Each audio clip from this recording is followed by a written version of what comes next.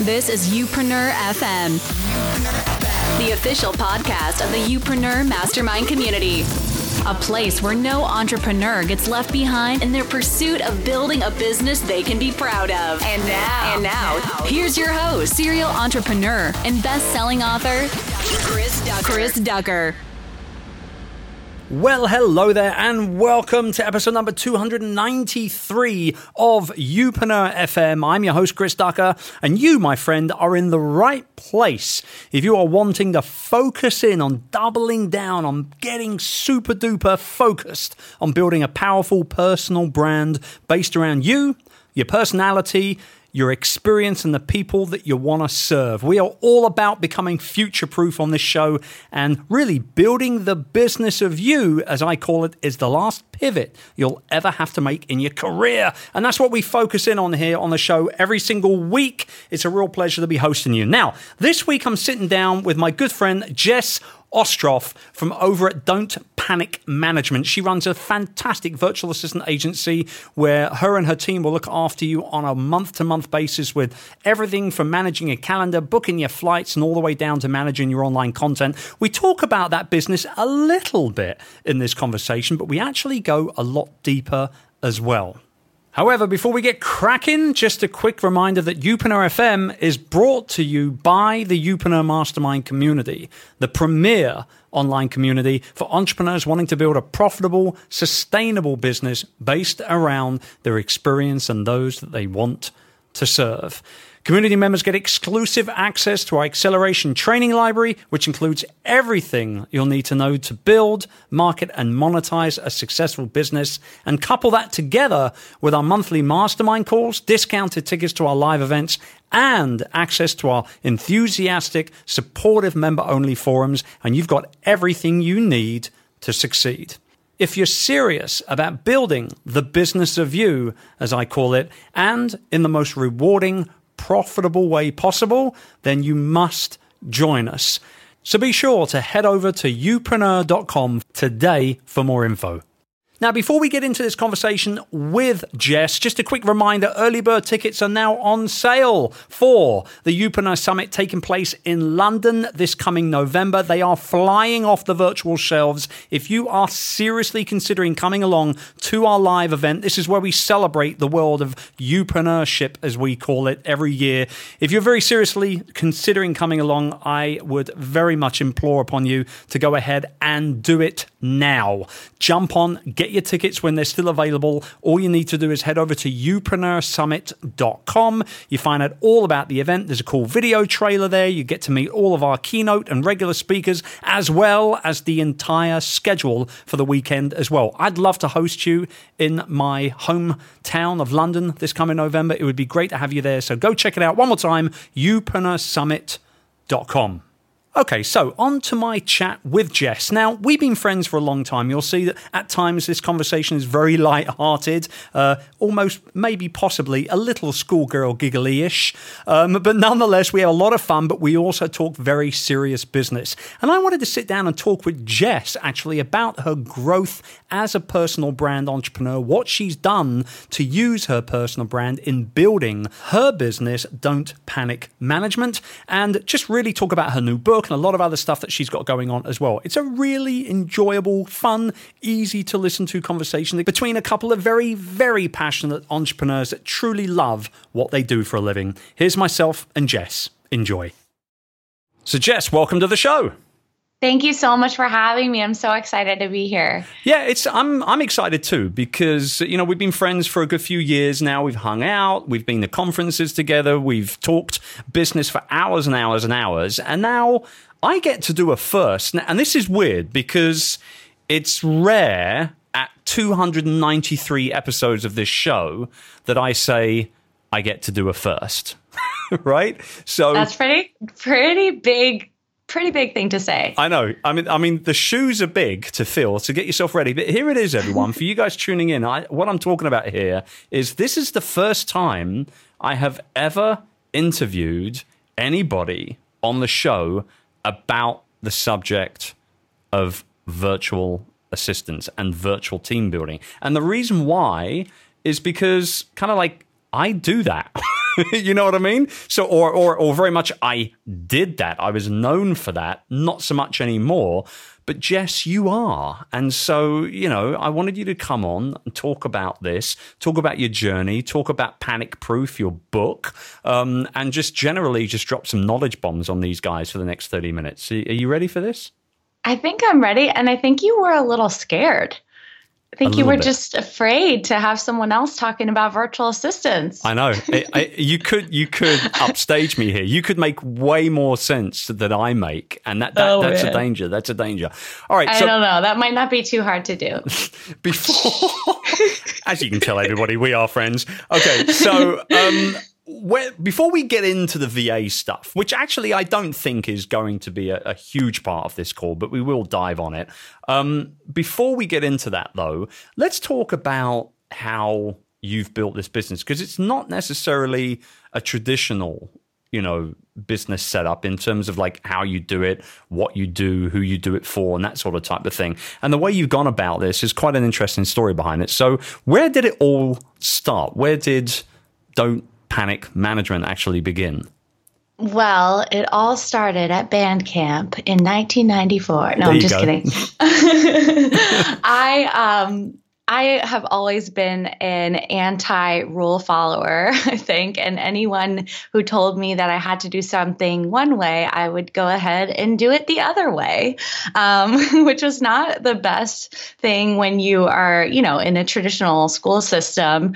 But after high school, I found that my college experience actually embraced this and kind of nurtured that side of people. And I felt like I was free to sort of start to explore some of these new ideas that I had. And I think joining all kinds of different clubs, I think college is a great experience to not only figure out, how much your liver can handle, but also figure out, what you like to do. I mean, I took Russian, I took, creative writing, but I also joined the entrepreneurial club at my school. And I found out that you didn't necessarily have to have the most perfect business idea to create a business. You just had to have, you had to find a need that needed to be filled. And I wasn't sure what that was going to be, but I knew I would find it. And so a couple years later after college, I had done an AmeriCorps program where I was volunteering and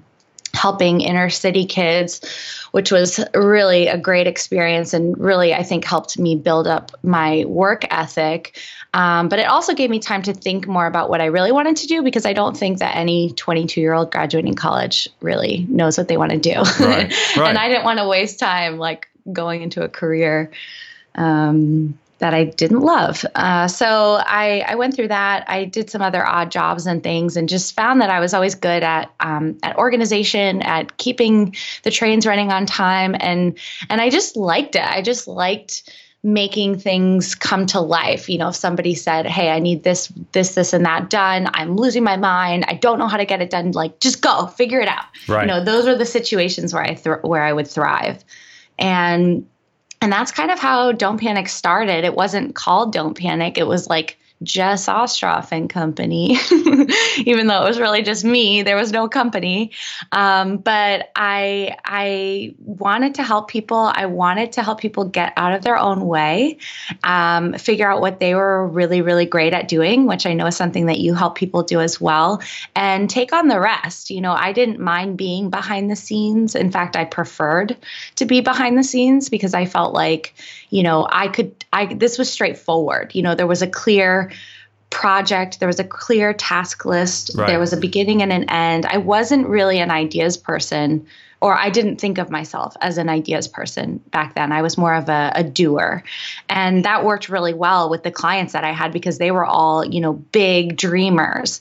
And I had my feet on the ground. So Don't Panic came from a fortune cookie, The Hitchhiker's Guide to the Galaxy, and a Coldplay song. Okay. And just kind of came about organically in 2011 and has really just been growing that way, one foot in front of the other since then. So, okay, day to day, what does your business do for other entrepreneurs? I mean, this is, it's a pretty simple service that you provide, but I think a lot of people don't understand how important it really is, because it's super important to delegate and learn that you shouldn't be doing everything yourself. I mean, we talk about that stuff on this show all the time. So, I mean, what does Don't Panic do on a daily basis, revolving tasks, stuff that is, for you guys, you thrive with it. For everybody else, they just shouldn't bother touching it at all. Right.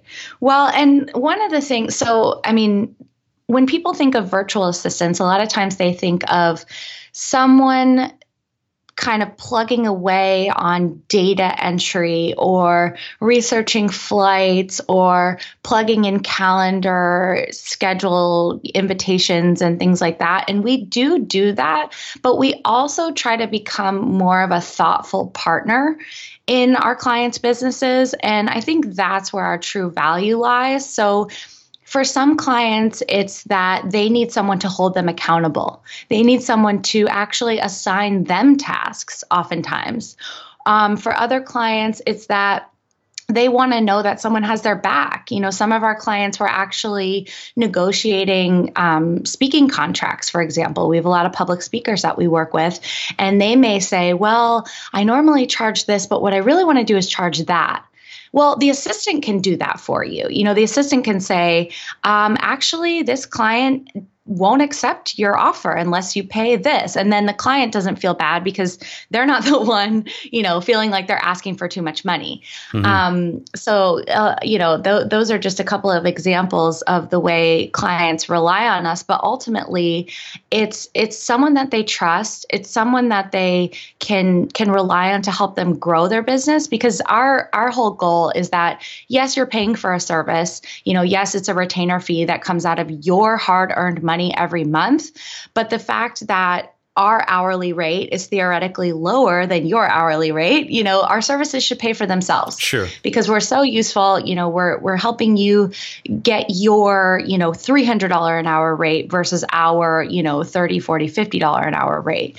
And so, sometimes that's hard for people to wrap their head around. They're like, well, but you're just scheduling my meetings, or you're just, right. Writing my marketing copy. And it's like, yeah, I mean, you could look at it that way, but you shouldn't. You should look at it like, we're giving you back that time in your day and in your life, and think about what you can be doing. I mean, some of our clients, they don't even want to be working on their business with those hours. They want to be spending time with their family. Right. I mean, we're all, you and I included, a lot of us are workaholics. We love what we do. And so we do it all the time. But ultimately, that's not sustainable. And we need help. We need help making sure that we're getting the things done that we need to get done, but also that we're balancing a little bit of living our lives, whether that means family, health, wellness, whatever it is. We are only as good as our bodies. If we get sick, if we can't do our work, we don't have a business anyway. So on a higher level, and that's why we're called Don't Panic, we're trying to evoke a sense of calm in our clients, in a sense that it's going to be okay. Right. We don't work with rocket scientists, and this is not rocket science. Sure. There's no emergencies. We're going to be there if you need us, but ultimately someone has your back. Okay, so let me ask you this. Other than the whole kind of, well, you're just scheduling, trips for me, you're not worth that kind of thing. I mean, that's people look at things as a cost almost always before they look at it as an investment, right? So that's normal. In any service, related business, you'll come across that. It's the number one objection to making a sale every single time is going to be money. But above and beyond that, do you feel, the people that you work with, do they have problems getting out their own damn way? I mean, like, I know that was always a thing. It still is a thing, actually, for the majority of people that I work with when it comes to delegation and virtual team building. I mean, they think they need to do everything themselves. They've got to get out of their own way. Are you seeing that as well? I thought it was a rhetorical question when you first asked it, because it's so funny because I'm seeing it for different reasons. Right. Like sometimes, okay. Yeah, sometimes people like me, for example, I'm a control freak. So it's not that I think I can do it better per se. It's just that I'm afraid it's not going to get done if I don't do it myself. And I want to make sure that it's going to get done. So that's like the control freak version. The other version is the quality version, where you actually do think that you can do it better than anyone else on the planet. And so you keep doing it. There are a lot of examples of different ways that people hold on to things. There's also this like cavalier, I call it your superhero syndrome, where you just do it because you think if you don't do it, that you're somehow a failure. Right. And it's a psychological thing. I wish I had taken more psych classes at some point, because I feel like I could be a better servant to my clients if I could understand what's going on in their head. But I do a few things, to help them try to at least become a little bit more self-aware.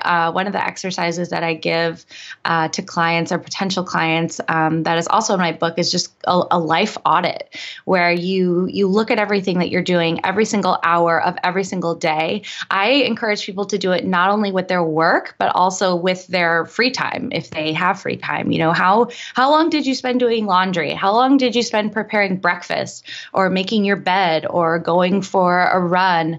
Because you start to see patterns, and you start to see things where you're like procrastinating one thing and doing all these other silly things, or you're spending a lot of time doing things that you love and then neglecting the things that really need to get done because you don't like them.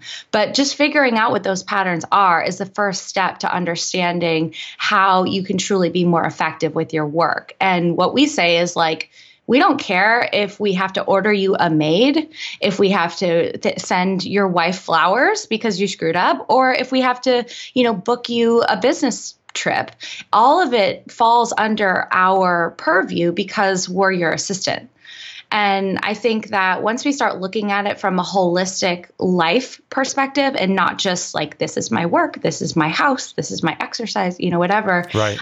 We can start to really be more effective. And ultimately, my goal is for people to live a happier life. And it's in a small way, but, I think that the first step is, like you said, knowing that you can and should get out of your own way and becoming self-aware about what things you can delegate. Right. Exactly. Okay. All right. Love this. So throughout the building of this business, then, where have you experienced the most struggle yourself, like as the owner of the business? I'm always curious to ask questions like that, because you got to get real with me now. Don't hold back. Yeah. Okay.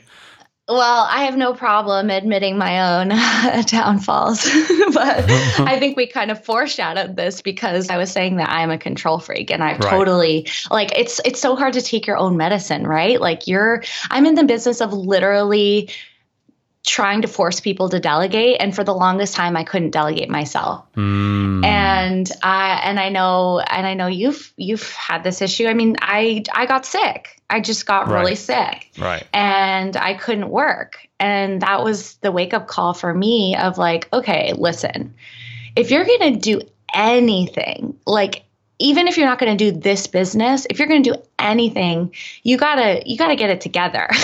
You can't do this all because you're running yourself into the ground.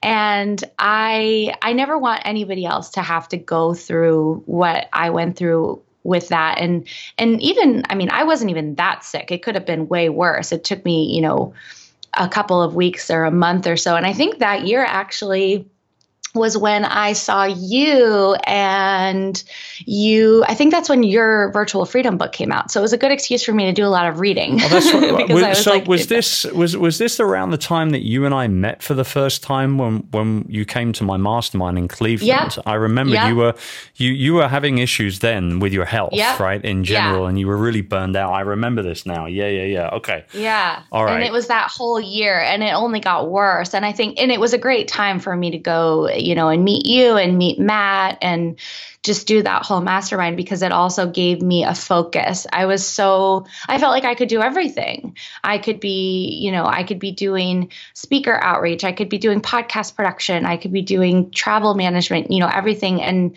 And, my company now still does a lot of those things, right, but I don't do them all by myself. Okay. I figured out how to identify what type of people I wanted to hire to help me, and how I was going to create foolproof processes to make sure that I felt comfortable. And I think that's why the self-awareness exercise is so important, because that's what I realized. Well, it's not that I don't want to delegate. It's just that I'm afraid. I'm just afraid that things aren't going to get done, or they're not going to get done well. So what should I do? I should spend my time on creating systems and processes that another person can follow. And then I don't have to do it myself. And there are checks and balances to make sure that they're going to do a good job. They're going to check in with me. I'm going to have close communications, whatever it is. But it took, a little soul searching for me to figure that out. And it's made all the difference. I mean, I was on vacation recently, and I never took a vacation. I mean, I had never taken a vacation where I didn't check my email. And this vacation was only about 4 days, but I didn't check my email, and I had never done that. But the fact that I've gotten to this point now where I trust my team so much, and I believe that even if there's a mistake, they know the process to follow to triage and put out the fire and do whatever they need to do. And I know that they'll fill me in when I get back, or they'll send a pigeon, to my cabana on the beach, and we'll figure it out. So let me ask you this then. So that's really interesting. So 4 days away, no email, completely decompressing with fiance, relaxing, taking it easy, lots of cocktails, good food, sand and sea and all that fun stuff. No email checking at all, no business at all. How did it make you feel? Well, it takes me... Once the anxiety disappeared. Yeah. The first 2 days were like my trigger finger wanted to. I know, did you keep reaching for the phone, right? Yeah, surely. Yeah, okay, yeah. Right. Well, I mean, one of the things that helped was, we had a safe in our room, and my phone went in the safe. Okay. And I didn't know the code. Or if I did, I didn't remember it. And so I couldn't get my phone. My fiance was in charge of phone time. Okay. So having an accountability partner, if you are someone who is a compulsive email checker, is important. Right. But after the first couple of days, and also I gave my team his number, in case anything happened, although I found out later his phone was also in the safe. So really, nobody could have contacted us if they wanted to. Right. I was thinking about the old days, like when you didn't have cell phones, and you would just tell someone, okay, I'm going to be at this restaurant, or I'm going to be at this hotel, and you call the hotel, and say, can I please get Miss Ostroff? And they would go find you at the bar or whatever, right, and put you on the phone. Right. Maybe that's what I should do next time. Well, the hotels will still do that for you, just so you know. Oh, good to know. Yeah. Good to know. Have you had that happen to you before? I have actually. Paging Mr. Ducker. No, I'm very serious, actually. I was in Hong Kong last year, and somebody had called my Hong Kong, somebody from my team, actually, here in the Philippines, was trying to get through to me on my cell, and they couldn't get through for whatever reason. So they called me at the hotel. I was staying at the Marco Polo, and I was in the lounge having a coffee meeting with somebody, and all of a sudden I heard this. I mean, Marco Polo is quite a high-end hotel over here in Asia. They're really, very, very nice hotels. And we heard this little bell ringing, and somebody was walking around with kind of like a sign, like when somebody meets you at the airport, like the driver, right? So they're walking around. It's obviously all brass and beautifully, all that sort of stuff. And he's walking around ringing this little bell, and I look around, and my name Ducker is on this little board. I'm like, what's going on here? They found me after all these years, sort of thing. And I put my hand up. He came over to me and he said, there's a call for you. You can take it at the bar. And I was like, oh my gosh, they still do this. Because you see it in movies from like the 80s and stuff, don't you? Right? Yeah.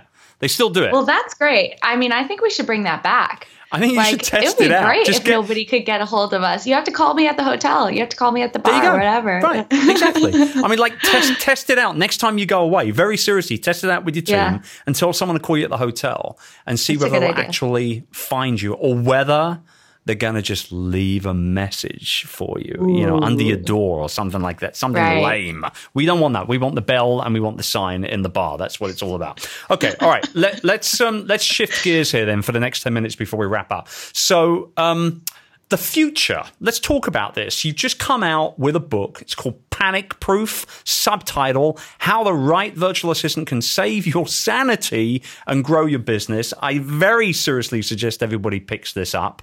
If you've got this book and virtual freedom, that's it. You're set on this subject. You don't need any more, sincerely, right? So make sure you go ahead and pick it up. I have to assume at this point in my career that the large majority of my listeners have already picked up my first book. So, you've got to get this 1-2 punch, everybody. Panic Proof by Jess. We'll link to it in the show notes, but you can just go ahead and search for it on Amazon as well.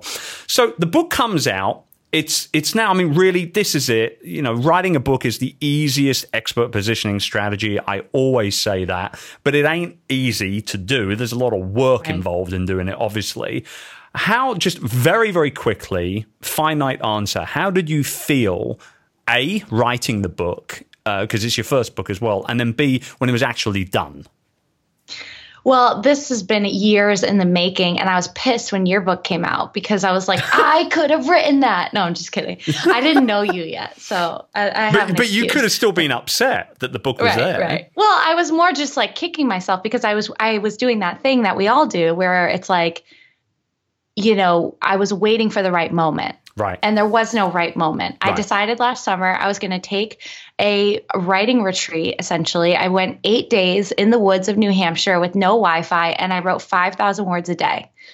And that was it. And obviously the book ended up going through a lot more work than just those, 40,000 words. It ended up being a lot longer. But it happened so fast because I did that in July and the book was published in January. So I actually didn't have a lot of time to think about it. But what I did feel was that just overwhelming relief that I could actually get it down on paper because it's been in my head for so long.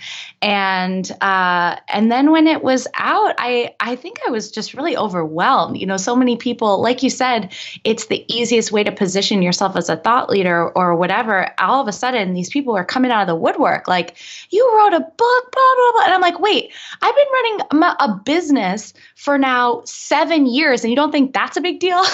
Right. Like you write a book and everyone's like, and it was just funny to see all these people like, oh, it's so amazing to see your success, da, da, da, da, da. Right. And, we were talking about this a little bit earlier. It's like, well, you haven't even read the book. What if it sucks? Right. But it's been great. Just so many people coming to support me and, they're always like, what can I do? And I'm always like, nothing, because I'm terrible at promoting myself. So you need to become better at that. Right. I'll give you a couple of reasons why. Allow me to go in a coach mode for a minute. Because number one, you really do know what the hell you're talking about. Like that's fact. Fact right there. Number two, there aren't that many people talking about the power of virtual assistants and virtual team building out there. That's the reason why when I doubled down on that in like 2010, 2011, I basically became the source online very, very quickly because I doubled down on it. I became very, very verbal and vocal about it. And, the speaking gigs started coming in left, right, and center. The book deal came along, et cetera, because it wasn't a very noisy space. It still isn't a noisy space. Right. So you really do know what you're talking about. It's not a noisy space. You absolutely can and should be seen as a genuine leader in that space. The book is great. You know what you're talking about. It's all there for the taking, Jess. The issue with you is you, for whatever reason, aren't taking it, and I want you to take it. You should take it. You deserve it. So, there you go. Uncle Chris kicking you up the backside a little bit. Maybe you'll start taking it. I don't know. I'm ready. It's I'm right ready. there for you, darling. I like it's getting right the there. Ducker pep talk. There you go. That's all I needed. I just needed to have, a little 5-minute chat every month or so and I'll be good. You're good to go. All right, good. So where do you, okay, so as we wrap up, where do you see this industry as a whole? This is a question that I must ask. I mean, I've been involved in the outsourcing industry for almost 15 years, right? Mm-hmm. So I'm a genuine long in the tooth, old fuddy-duddy, business owner when it comes to the outsourcing world. I didn't say it. No. But where do you see this going? Where, as the world continues to kind of evolve and develop and even become more, reliant on tech and all the rest of it, like, where do you see this industry going 3, 5, 10 years from now? Yeah, well, I appreciate you paving the way because now, I mean, you were there when it was early and it was new and people were figuring it out. I mean, I still can't believe how many people don't know what a virtual assistant is. Sometimes I think we need a better term for it, a better way of explaining it. But regardless of what you call it, this stat that is always floating around is that half of the U.S. workforce, at least, will be virtual by 2020.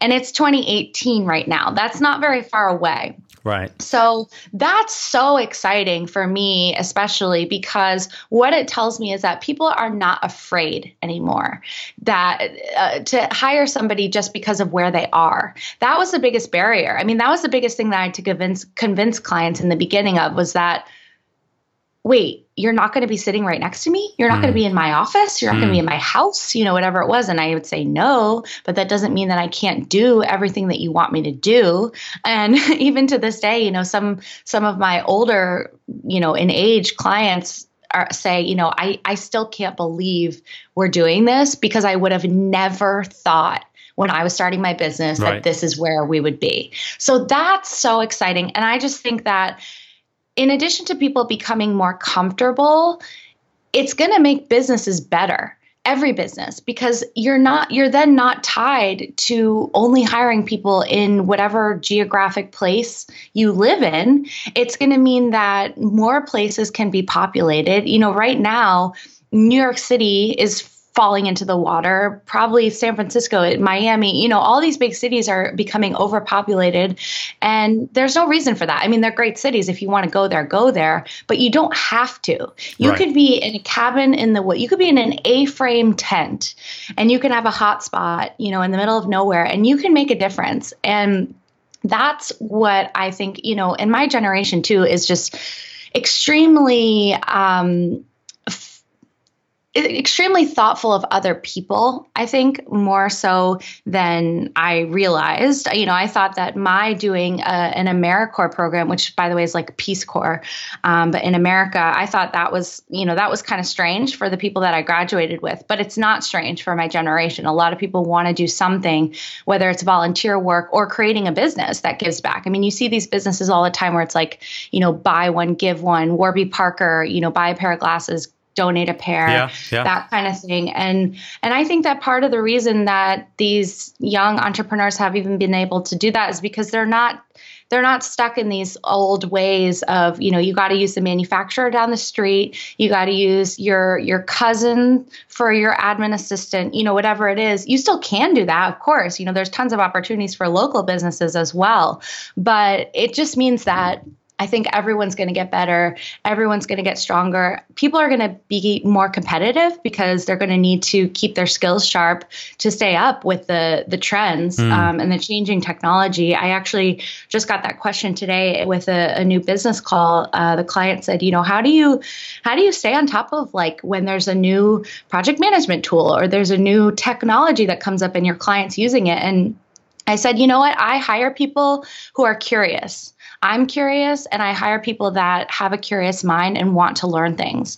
And I think that the future of virtual work means that more people are going to have to be curious and have to be interested in what they're doing and not phone it in, which is just going to make for a better workforce overall.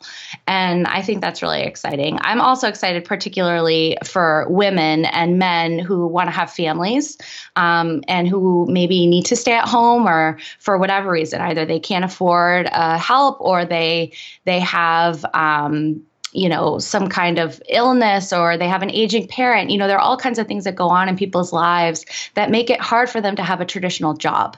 And remote work, virtual assistant work, all these opportunities allow you to still live while earning a living and doing something that matters. Totally. So I'm really excited about that. Yeah, I'm also excited about that as I continue to build my business, knowing that I'm not constrained to geographical constraints, and I haven't been for a long time, that I can hire the right people for the right roles at the right time. That just turns me on. It gets me going crazy because from a business owner perspective, like you're not held back anymore in terms of your dreams of growth and your aspirations of success. Like it's all right there for the taking. You've just got to get off your butt and take it. It's really that simple. Jess, you're great. I can't wait to have you back on the show. We're not going to wait 293 episodes to make that happen. Is that all right? Great.